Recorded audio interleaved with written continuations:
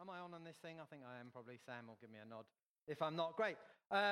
Great testimony, Dan. Thank you for sharing that. Do just log that. Do log what Dan said, not the second part, though that was amazing. The first part. We are in a fight. We're in a battle. And actually, sometimes the battle can be about us gathering together. Just log that. You heard it from Dan here this morning, because it's something that we're going to be looking at over the next few weeks, because I think that God is wanting to speak to us about that. But that's not what I'm speaking to this morning. I'm bringing you bread from Africa, because that's where I've been. I've been in Zimbabwe. And to be honest, I've got too much to say. I'm going to try and condense it down. I'm sorry. Strap yourselves in. So many stories I can tell, things I'm going to miss out, etc., etc. I'll just before we start, I'll tell you, I did a classic stupid English thing, which you won't be surprised at. I went to the church, and then at the end, we went to a conference put on by the New Frontier Sphere over there called Disciple Nations. It was camping. It was in an open-sided, thatched roof, big building, which is great when it's hot. And the first day it was boiling there, it was baking. And I'm doing the typical, Englishman, keep out of the sun, it's too hot. And my friends are laughing at me, blah, blah, blah. The following morning I wake up and it's freezing. It's raining. It's like England on a bad day. It's absolutely terrible. At which point I'm walking around saying, praise God, God's brought the English weather for the stupid Englishman, which we all thought was very funny until we realized that actually this weather's in. It's in for the whole day. And there are one or two photos, one that might come up. Next one, Toby, thanks. So this is people in the main meeting in blankets and duvets because it's freezing and the wind is blowing through. Next one, this is Joy going to the meeting in a duvet.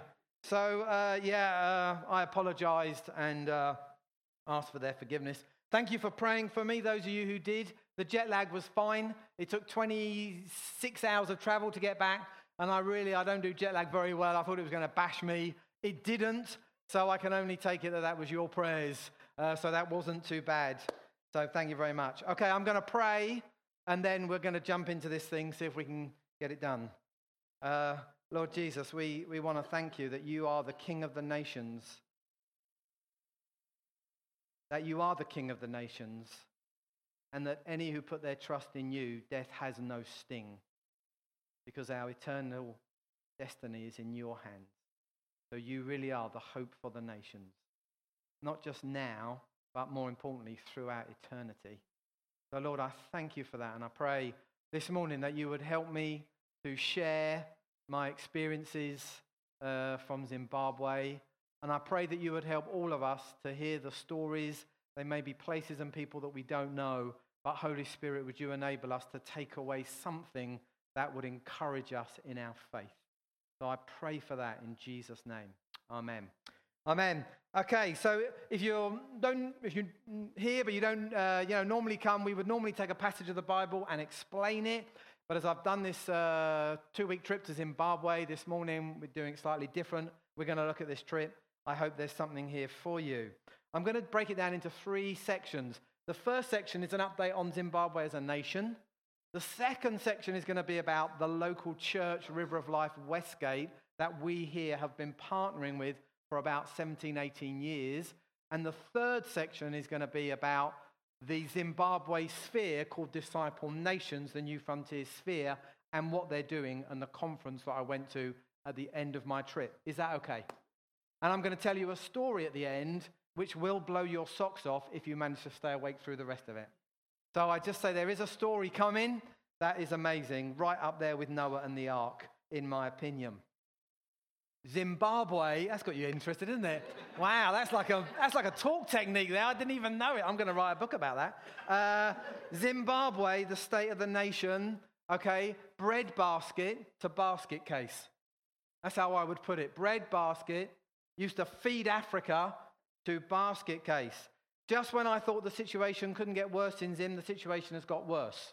Over the times that I've been over the last 12 years, 5 or 6 times, I've been there when there has been money but no food to buy. I've been there when there has been food but no money to pay for it. This time I went, there was money and there was food, but it was in the back of the store, not able to be sold because the shopkeeper wasn't sure that he could sell it or she could sell it and still make a profit. Right? Just get your head around that one. Money but no food, food but no money. Now there is food out the back, money in people's pockets, and the two can't connect. Let me explain why. About 2 years ago, the Zimbabwe government decided to stop using US dollars, and they decided they would begin to print what they call bond notes, which is really them printing Zim dollars, 1, 5, 10 Zim dollars. And it was supposed to be a bond because the idea was that at any time you could give your Zim dollars to the government and they would give you the same in US dollars. So that's why they called it a bond note. But in reality, they were just printing their own currency like monopoly money. And so the shops are only legally allowed to sell things at one price. But that's okay because a Zim dollar is the same as a US dollar. And the Zimbabweans, those who have jobs, because 90% don't, but the 10% that do, it's okay, they're paid in Zim dollars, but that's okay because their Zim dollar is the same as the US dollar. Except, of course, in the real world, they aren't. Because the Zim dollar is only worth anything to anyone in Zim. They're worthless to anybody outside of Zimbabwe. But the problem there is that in a country where you have to import just about everything, including food, that's a real problem. Because the people that you import from don't want Zimbabwe dollars. They want US dollars. So let's just take the supermarkets as an example. They basically have to import everything from outside, mainly from suppliers in South Africa. And the supermarkets have to pay their suppliers in US dollars. But then they have to set their prices in Zim dollars because the government says they have to. So people go to the supermarket and they pay in Zim dollars, and the supermarkets end up with whole loads of Zim dollars. But then they go to the government and say, here's my 10,000 Zim dollars. Please give me 10,000 US dollars so that I can pay my supplier and get some more food in, and we'll have food on the shelves. And everything works fine. All the time the government is able to exchange one Zim dollar for one US dollar. Are you with me so far? Everything is fine until the government run out of US dollars because you can't print those. You can press the photocopier and print Zim dollars, but you can't do that with US dollars. The US government, fun enough, won't allow you to. And the government has run out of US dollars. The government has no more. They've got nothing else to sell, nothing else to pawn, nothing else. No one else will lend money. And so recently, like just a few weeks ago, the government said to the supermarket, no, we're not going to exchange your Zim dollars for US dollars. So guess what the supermarkets did? They said, we're not going to sell the produce then. If you're not going to change, if you're not going to exchange our Zim dollars, what's the point in us selling our produce? Because we've got to pay our supplier in US dollars. We're going to go bankrupt. So therefore, we're not going to sell any food. We're not going to sell any petrol. We're not going to sell anything at all. This caused panic. Panic among the people, panic in the nation. The government said, oh, this is panic. What are we going to do? I know. Let's print a whole more load of Zim dollars and go out onto the black market, the free market, and buy up all the US dollars that are in circulation in Zimbabwe. Guess what that did? That caused the rate not to go from 1 to 1, 2 to 1, 3 to 1, but 6 to 1, 7 to 1, 8 to 1, because they had to give so many Zim dollars to get a few US dollars. Guess what that did? That caused panic and confusion, because now the stores couldn't sell their produce. They didn't know what price do we sell things for. If I sell it for 3 Zim dollars, that might actually only be worth nothing. The rate might be 7 Zim dollars, 10 Zim dollars tomorrow on the free market. It meant that shops couldn't sell anything and know that they were going to get enough Zim dollars back that if the government didn't give them US dollars, they would still be able to somehow make a profit. The whole market just went into free fall. The government's response, let's put a 2% tax on everything to raise more US dollars. Well, guess what that did? Absolutely nothing. And so suddenly, shops stopped selling their produce. Suddenly, the things that the shops were selling went up as shopkeepers were unsure of how much they had to sell things for in Zim dollars to be able to make a profit. In times like that, you just protect stock by not selling it. It caused panic, massive queues at the supermarkets, massive queues at the petrol station. People bought whatever they could, because in an African market, you don't do your monthly shop and stick it in a supermarket.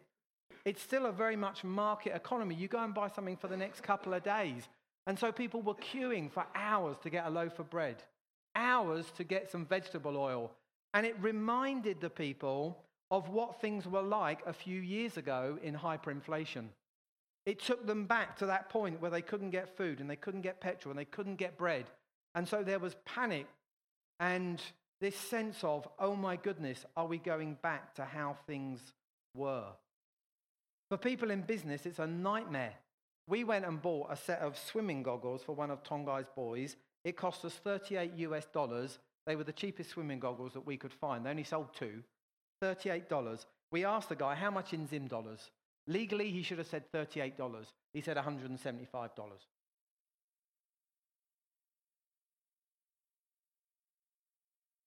Tonight, they don't know how much to sell anything for. Shopkeepers are worried that the government will simply say at some stage, we will not give you any US dollars for your Zim dollars, and all their money, in a sense, will be worthless overnight. For the government, it's a nightmare because the whole thing rests on them being able to exchange US dollars for Zim dollars, and so the government owes 80 million US dollars to various airlines. They owe more to power companies. They owe everywhere, and everyone they owe is demanding US dollars, and they haven't got any. And by draining the US dollars out of the Zimbabwe market, they are forcing their own currency to go sky high. They are literally a country which has basically maxed out the credit card, robbed Peter to pay Paul, and now there is nothing, and the people that they owe money to are starting to say, give us our money or we will stop supplying you. For the average Zimbabwean, it's a nightmare because if you are paid, you're paid in Zim dollars. And let's just say, for example, at the start of this year, a bag of rice cost you 1 Zim dollar. The reality is now in the shop, it will either be 4 Zim dollars, 6 Zim dollars, 7 Zim dollars, depending on what the shopkeeper puts the price as. But your wages are still exactly the same. Your wages haven't gone up because you've got a contract that says you'll be paid this amount of Zim dollars. On the old days of hyperinflation, as wages went up, prices went up, the two went up. You ended up going around with barrow loads of wadges of cash to pray for something, but at least the two went up together. On this system, your wages stay the same, but the price of everything, staple foods, vegetables, rice, meat, is just gone up and up 2 times, 3 times, 4 times, 5 times, 7 times as much. That is the effect on the average Zimbabwean. The day before we left for this conference, Tongai queued for 6 hours for a tank of diesel. He tried to get diesel all week. There was no diesel in Harare that he could find. This is a capital city, which, by the way, is the 6th least livable capital city in the world, Harare. 6th least livable. I can understand why when you see it like this. So Tongai went out on the Thursday to drive around. He'd heard that there might be a tanker coming in from one of his friends on WhatsApp because they're all watching around the city. And when the tanker comes in from out of town, it suddenly forms a whole convoy of cars behind it, wondering whether it's got petrol or diesel and where's it going to stop. When it finally stops, they are, petrol, diesel, petrol, diesel. This one happened to be diesel, praise God. So Tongai was following it through the streets of Harare. It stopped at the petrol station. It's diesel. He gets on the WhatsApp. Everyone gets on the WhatsApp. There's diesel here. There's diesel here. Thousands flood. Honestly, flood to the petrol station. There's queues and there's people driving everywhere. The roads become gridlock. He was following the tanker and it still took him 6 hours to get served because everyone's just cutting in and pushing. How there are not riots, I do not know. In this country, most countries, there will be riots. There is not.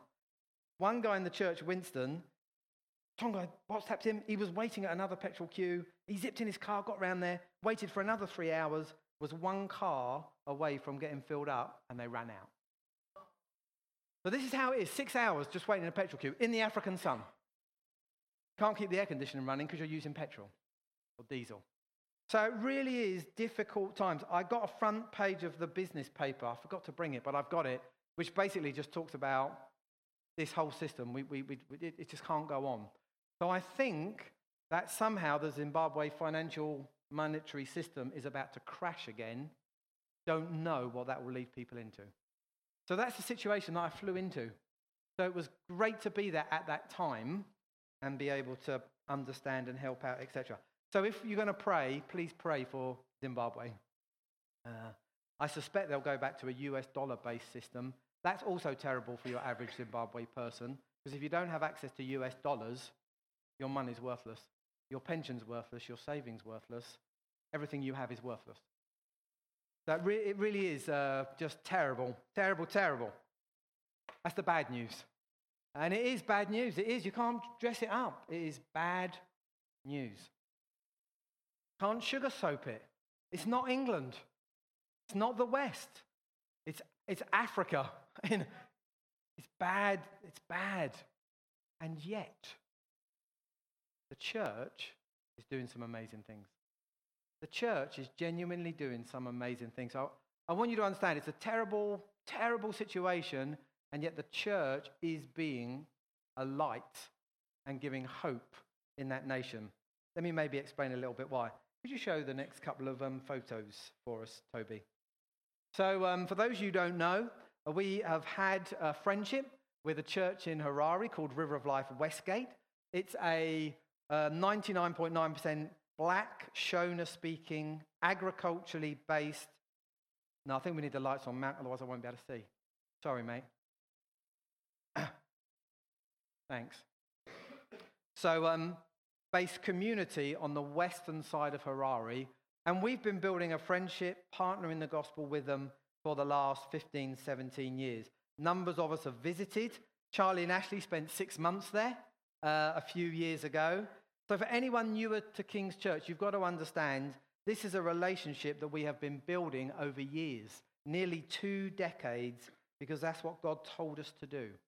We can't reach every nation, we can't support every church, but we can reach and support the ones that God directs us to, and he directed us to this church, and so we support them, pray for them, give to them, and build a relationship with them, trusting that God will do the same with other churches.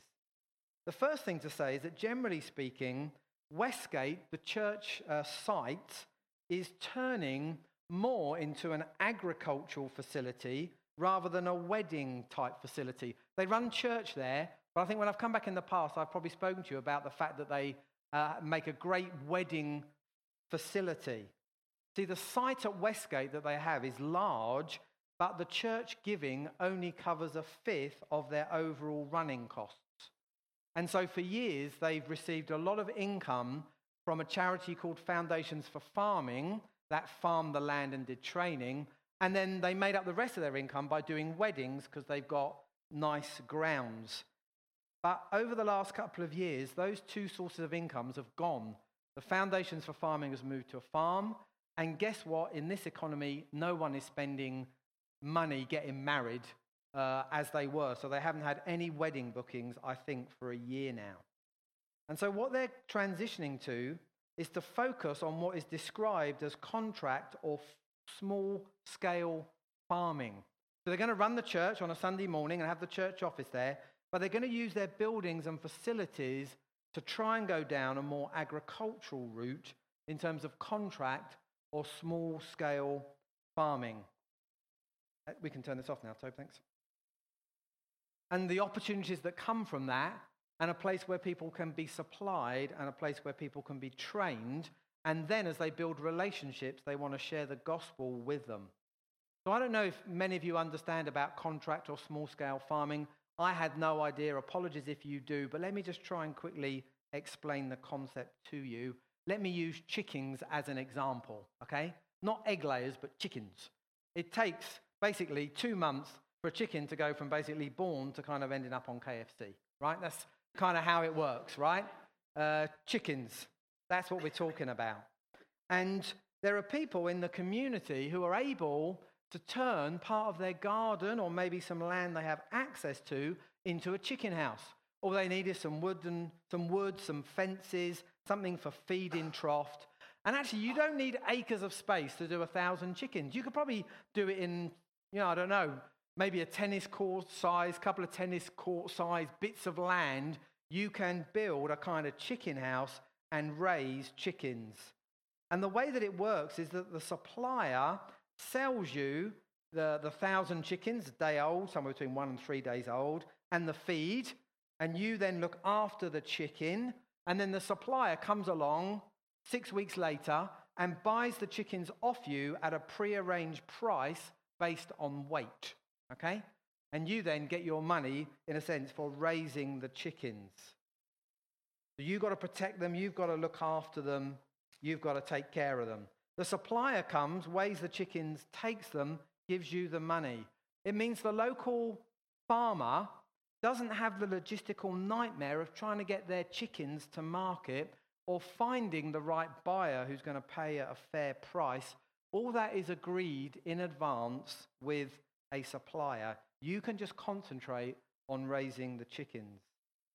And the supplier is happy because they have got all these chickens out being ready. They know when their due date is coming up. So the supplier just needs to work out the marketing and the transport and where they're going to be sold. They've got this whole network of thousands of chickens, 30, 40, 50,000 chickens spread around. And they've just got to work out, they're going to swoop round, pick up these chickens, and then sell them to this supermarket or this wholesaler. And so both work together. By working together and not trying to rip each other off, they can actually both succeed and both make a profit. In fact, one only makes a profit if the other one makes a profit. Are you with me? If the supplier squeezes the contract farmers, they won't sell to them, the whole thing won't work. If the contract farmer doesn't look after the chickens, then the supplier is only going to give them less money because it's not worth so much, and it doesn't work. But if they work together, they can both make a profit and share from it. Do you understand the principle? It's a method of farming that doesn't require big central farms with 20,000 chickens. It doesn't require thousands of dollars of capital investment. It's actually small-scale farmers, in essence, working together more on a cooperative basis, which we have had in this country previously. And the reality is that you can start people small scale with 200, 300, 400 chickens, and then they can even give you the money for the initial chickens out of the profit, still have enough to live on, and then as you build up trust and as they build up profit, you can then begin to sell the chickens and sell the feed to them. But you can start off small scale, let them expand it until they have some profit and they can actually buy it. And I'm not just talking about someone doing a few chickens to make a few quid. In Zimbabwe, a fully qualified teacher lives on about $200 a month. That's a good wage in Zimbabwe. This way of doing, for example, chickens, somebody, if they look after 1,000 chickens over a 6-week cycle, can earn 250 to 300 Zim dollars. So this is a full wage, as good as most others in the nation.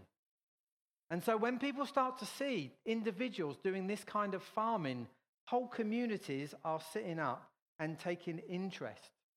And there is a guy on the Disciple Nations core team called Peter Cunningham that I'll talk about later, and he is a national supplier of chickens and eggs and vegetables and nuts, etc., etc. And so he is able to supply everything that the contract farmers are able to produce. It's a way that actually they can feed the nation, and it's a way that individual farmers can look after themselves. And Westgate as a church is getting more and more involved in this kind of project because they see that it's a way that people that live around the site can come, get the chickens or get the inputs, get the seeds. They can sell it to them, or they can even give it to them on a small scale. And as they build up profit, they can then buy them as it goes on. They can come to the Westgate site, get what they need, and it's easier, they found, to share the gospel off the back of that because they're building ongoing relationships. and serving the community than doing the weddings. Do you see that? Now, I know it's taken a bit of time to explain that, but in a nation with somewhere between 90 and 94% unemployment, if you can offer people the ability to farm and create enough wealth to live off with dignity and not handouts, that's a massive thing. That's a massive thing. We don't get it. I wouldn't have got it unless I'd been there. But when you go and you see, this is not just about selling chickens and making money to buy a Lamborghini. This is about you being able to raise chickens or grow marrows or grow pecan nuts, and you can actually make a living for you and your family using what you have here. That's massive. That changes people's lives. So one of the elders at the church, called Clapperton, he runs this chicken and feed business. It's the first one they've started from the Westgate site. It used to be a tuck shop selling fizzy pop and crisps. He now sells boxes of day-old chickens and feed. It's a bit strange to us, but that's what he is doing. And he handles, I think it's about 6,000 chickens over a month. And he's now got a whole network of small-scale farmers who have got chickens house in their back gardens, and he supplies them with the chickens. They come back 3 times over the 6 weeks to get the feed. He's building relationships with them, and they then sell it off to the supplier and make a profit and make a living. And so that is enabling Clapperton to support himself. He works for it 3 days a week, and in the other 2 days, he travels to the rural areas of Zimbabwe, training Christian pastors who nobody else goes to see. He's got 5 churches 6 hours away in this area where a few years ago they took some farming, planted some churches. It's right in the back of Beyond. And Clapperton goes once a month, 6 hours, hitchhiking and on a bus and however else he can get there, to spend 4 days with them, teaching them the basics of the Christian faith. Because these 6 churches, people in there have no education, no understanding, and yet somehow wonderfully God has saved them. But Clapperton is able to support himself 3 days a week by selling chickens from the Westgate site on this contract farming, enabling him 2 days a week to go and serve these churches. It is quite amazing. Tongai is doing a similar thing with some training. He's looking at doing some layers. They're looking at getting 2,000, the ability to produce 2,000 eggs a day, 2,000 eggs a day at the site. And there's a young lad who started off at Crossover, which is the school that they run on the site, which I just haven't got time to tell you about this morning, so I'm going to give up, and I'm sorry. If you're interested in Crossover, the school, come and talk to me. I have some stories to tell you. But the school that they run called Crossover, this lad went there because there was no other education for him. At the age of 18, he went to a college called Ebenezer, which was on the same farm that I went to stay at for this conference. At Ebenezer, for 2 years, he learned how to do agriculture, and his favourite thing was layers, chickens that lay eggs. And now he's just about to go back to the Westgate site where Crossover is and the church is, and they're going to set him up with 2,000 layers, and he's going to sell it back to the supplier. And once he's got the business going, he's then going to offer local people that they can come and buy or have 100 chickens at a time, set up their own business. He'll buy the eggs back from them. They'll sell them through the Christian supplier, and he hopes to have a whole network of people who are making eggs, looking after layers that look after eggs. And the centre for this is the church site. That's where people come to get them. That's where people come to get trained. That's where people come to get their chickens and get their feed. So things are changing in terms of Westgate as a site, but it is very exciting because I think it's achievable and sustainable in the longer term, as long as the whole economy does not completely implode. So that's Westgate. Man, are you still with me? Okay. Crossover, I can't even talk to you about, but it's great. They got nearly 100 kids there, and the curriculum is going fantastically well, and they've just had an opportunity possibly to get their curriculum and way of teaching spread out across the whole of Zimbabwe, which would be really exciting, but I haven't got time to tell you about it. Anyway, that's Westgate. That's the church. They're doing well. They're doing amazingly well. They're doing amazingly well. 90 to 94% unemployment. Kind of hopelessness all around. Nothing in the shops, no petrol, no diesel, no hope. And here's a church which is still deciding God is going to make a way for us to serve this community. It is so impressive. It makes me feel so spoiled as a Western Christian. I just want to say that. They say, oh, thanks so much for coming. It means so much to us. Honestly, I just want to stand there and cry. It is amazing. Okay, let me move on. I told you I had a story. I'm going to tell you a story. It's 27 minutes. I better carry on. I spent 4, 5, 6 days with Tonga and Joy in the church at Westgate, and then we headed off to the Disciple Nations, which is the New Frontiers sphere, which covers that part of the world, at this event called Megavision. And it's kind of their Ashburnham equivalent event. It's normally in Harare, but they moved it down to Bulawayo because they wanted to make it easier for the churches in Bulawayo. So we took an 8-hour bumpy car ride from Harare to Bulawayo, Tonga and Joy in the front, me and Joe in the back, Isaac and Shane in the boot of the flatbed. I think we might have a picture of them here. There they are. This is the back of a flatbed van with their 2 sons laying on a mattress in the back with a canopy over the top to stop them from bouncing out. I don't think our English highway code would have had it at all. We went to that's fine, thanks, Toby. We went to a campsite called Shalom, which is on a farm, which is owned by the Cunningham family. Peter Cunningham runs the farm. He's also the businessman. He's also on the apostolic core team of Disciple Nations. So he's a guy who is doing some amazing things. We went to this campsite. It normally has about 100 people on it at a youth type weekends away. Bless you. We had 350 to 400 people on site. That did push things. People kind of camped where they wanted. There were some dormitories. There were some marquees, boys, girls, matting on the floor, sleep where you want. The hot water was heated up with like a tower thing on legs that had like an open fire heating the water, which was fine until one day I walked past and a log fell from about 25 feet, burning straight onto the floor. This is not England, right? They have a generator. It goes on for certain hours and then goes off for the rest. And you just have to get your water and showers when you can. So this was kind of really the back of nowhere. Big, large thatched building with open sides, a PA projector that was rigged on like a plank. And so because the sides were open and the weather was bad, the projector swung like that, which means the words came in and out of focus and then suddenly did that and did that. I'm just painting a picture for you. People like that picture were there. The second day, there was duvets, blankets, coats laid across because the wind was blowing through. There we go. At the conference, there were folk from Zimbabwe, 5 pastors from the very rural areas who connect with Westgate, the guys that Clapperton serves. There was a group from Malawi who look after about 50 churches in that country. There was a group from Mozambique. There was a guy from Zambia who looks after about 60 churches there. There was a couple of speakers. Phil Moore from Newground went, and a guy called Umbanisi, who was a doctor, originally from Bulawayo, but now planting a church with New Frontiers in Nairobi.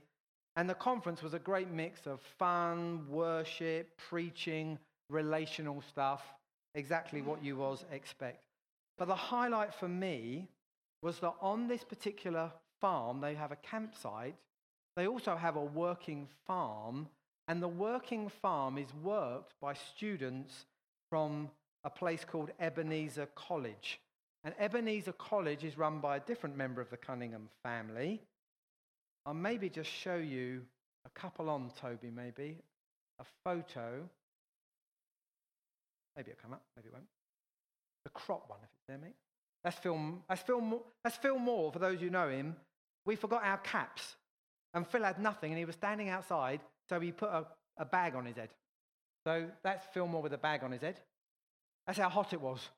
After 10 minutes, I'll put anything on my head. What do I care? Those are just some of the crops, the farm at Ebenezer. It was on this farm, the Ebenezer. Thanks, Toby, that's fine.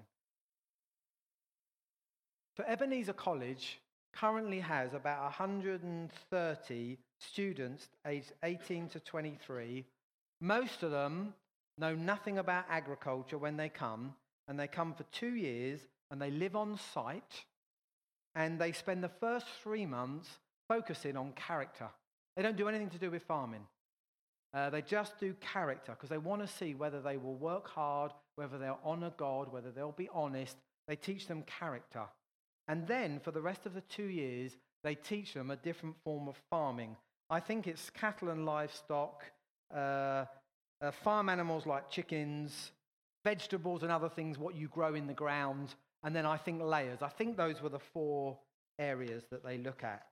And the students actually run the farm. They actually run the farm, and the farm sells via Peter Cunningham's supply company for real money, and that real money, the profit, goes to pay the students' fees, and they put money aside for them so that when they graduate, they'll have a fund of money that they can either set themselves up wherever they're going to go and work on another farm, or they can use it to seed fund setting up their own agricultural business. In a country with over 90% unemployment, currently 80% of their students are in full-time employment or running their own business that sustains them. So people in the country are starting to sit up and take note, like the agricultural minister and the finance minister, who have been, because they can't work out how do you get so many of your students employed. But let me tell you the story of the dam. Could you show this dam photo, Toby? Now, I don't know how big that is, but it's a proper big dam, right? If I'm standing here, the edge of the dam is over by those trees, right? This is a big dam. I know it doesn't look like it from my iPhone, but it's a big dam, massive dam, right the way round. Sometime in the 90s, early 2000s, a guy called David Cunningham, who's a white Zimbabwean, inherited this land, this farm, from his wife's father. David wasn't a farmer, he was a Christian Union guy. But he moved to the farm with his children. Now, David was in his 60s, his kids were in their 30s, and his son Peter took over the farm, and his daughter Renee decided to set up Ebenezer College. So this is a kind of Christian family enterprise that they're on. For years, the farm had just been used to look after a few hundred head of cattle because it's dry and there's not much water there, and a few hundred cattle was all that David's wife's father thought could be sustained on this farm. And so they moved there as a family to live there.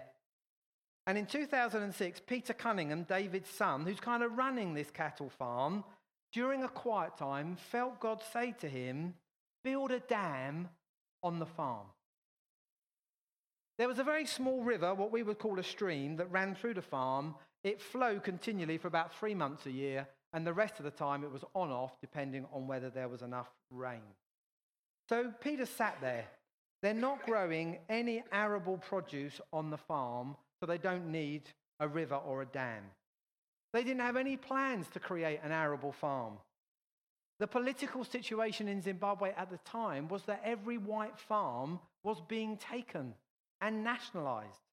They didn't have the money to build a dam, because a dam like that costs hundreds and hundreds and hundreds of thousands of Zim dollars.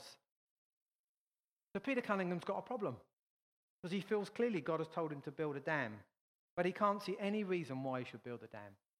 I wonder if any of us ever feel that kind of situation, ever. But he calls a Christian friend who's a builder, who he knows, who has built dams back in the day, because not too many dams have been built in the last 20 years in Zimbabwe. He calls him and tells him the story. And his friend says to him, after about 10, 15 minutes of standing there quietly in prayer, if God's told you to build the dam, we better build the dam. Peter says, I haven't got the money to pay you. His friend says, I'll build the dam, and when God gives you the money, you give it to me. So Peter says, okay, but you've got to understand, I haven't got the money. He says, okay, it's not a problem, God's got the money. So he begins to move the earth to build this whopping great dam, right? At the time, there was only one person authorized by the government to do the drawings, plan, survey, weight ratio for dams in Zimbabwe. His name was Bill. He was a Christian. He was in his 80s. because no one had been building dams for about 20 years previously because of all the problems in the country. He was the last one left. And so Peter got hold of him and brought him down to the site, told him the story, walked him to where the stream went and where the builder thought the dam should go. And this guy, Bill, stood there and just wept.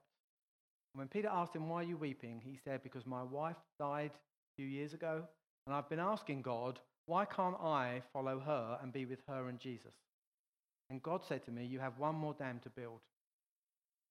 And he said, as I stand here now, this is the dam. I'll draw up the plans for you. So he goes away and starts to draw up the plans in Harare. Meanwhile, the builder, being a kind of impetuous guy, as you've maybe picked up, he starts to get his diggers in there, moving all the earth, right? Moves in preparation. So word gets out in the area that the Cunninghams are building a dam on their farm. Let me just get my notes so I don't lose you where we are. So the builder starts to prepare, starts to move the stuff. And so word gets out locally. But Bill hasn't yet got his drawings completed. He hasn't been to the Minister of Agriculture and got the permit. So Peter phones him up. You've got to go to Harare, go to the minister. We need this permit because the local officer's come down and he's telling us that we can't, do any more until we get the permit. So Bill goes to the Minister of Agriculture, speaks to the secretary, says, 2006, says, I want a permission to build this dam. I've done the pictures, I've done the drawings, I've done the weight ratio. And the secretary says, well, you can't do it. All the farms are being nationalised. They're all being taken. All the white farmers are being taken. So he leaves the office, goes down the stairs, bursts into tears, says to God, God, this can't be. I thought we were going to build this dam. Then I can go and be with Jesus and my wife. But as he was halfway down the stairs, Bill felt God say to him, go back and ask the secretary to physically look at the list of farms. And so that's what Bill did. He went back in to see the secretary and he asked him to get out the actual sheets of paper and to go through them. And the guy got out the sheets of paper that had all the farms listed, and as he looked down next to the names of the farms, there was a tick to state that that one was going to be nationalised, that one was going to be nationalised, that one was going to be nationalised. The whole list on that page, every farm was ticked, except when they got to near the bottom where the particular Cunningham's farm was, they found to their amazement that that farm had not been marked for nationalisation. It looked like it had been, but then somebody had changed their mind. And so the secretary said, well, that's okay. If it's not on the list to be nationalised, then I can issue you the permit. The minister will stamp it, sign it, whatever. And so permission was given to build the dam.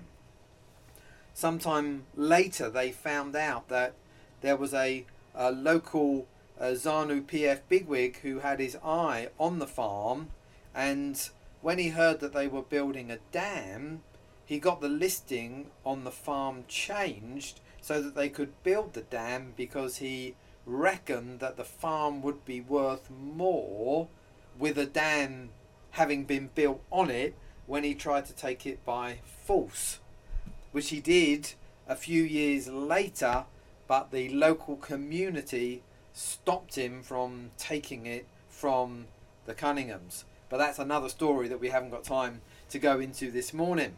But so the builder built the dam.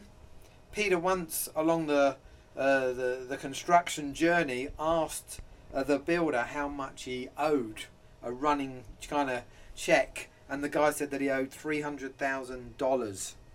Peter said he didn't have it. The guy said, well, that's God's problem, not your problem. So when he gives it to you, you give it to me. And sure enough, when God did give it to Peter, he gave it on to the builder. And finally the dam was finished, and 5 days later Bill died and went to be with Jesus and with his wife. And it's that water today that enables conferences and youth events to happen on that farm site. It's that water that enables hundreds of students each year to learn about agriculture and how to run a farm for real, genuine profit on godly principles. It enables Peter to run one of the largest chicken and contract farming businesses in Zimbabwe that literally enables hundreds of farmers to earn a living. It's a story that reminds me of Noah. God told him to build the boat when it wasn't even raining. God told Peter to build a dam when he wasn't even farming. In terms of prayer for Zimbabwe, well, 3 things. You could pray for any of the above. Any of the above things that I've spoken about are worth time praying into. Second one is actually pray for the government and the leadership, but don't pray for a change. Just changing one leader for another leader doesn't work. They've done that. It hasn't really made much difference. But pray that there would be a turning back to God from the leadership, from the government, from the nation in general. And tied into that, thirdly, pray that the church there might be like Joseph, who so impressed and blessed and served Pharaoh through his relationship with God that eventually he was put in charge of the nation. And from that position, Joseph was able to bless the nation and bless the people of God.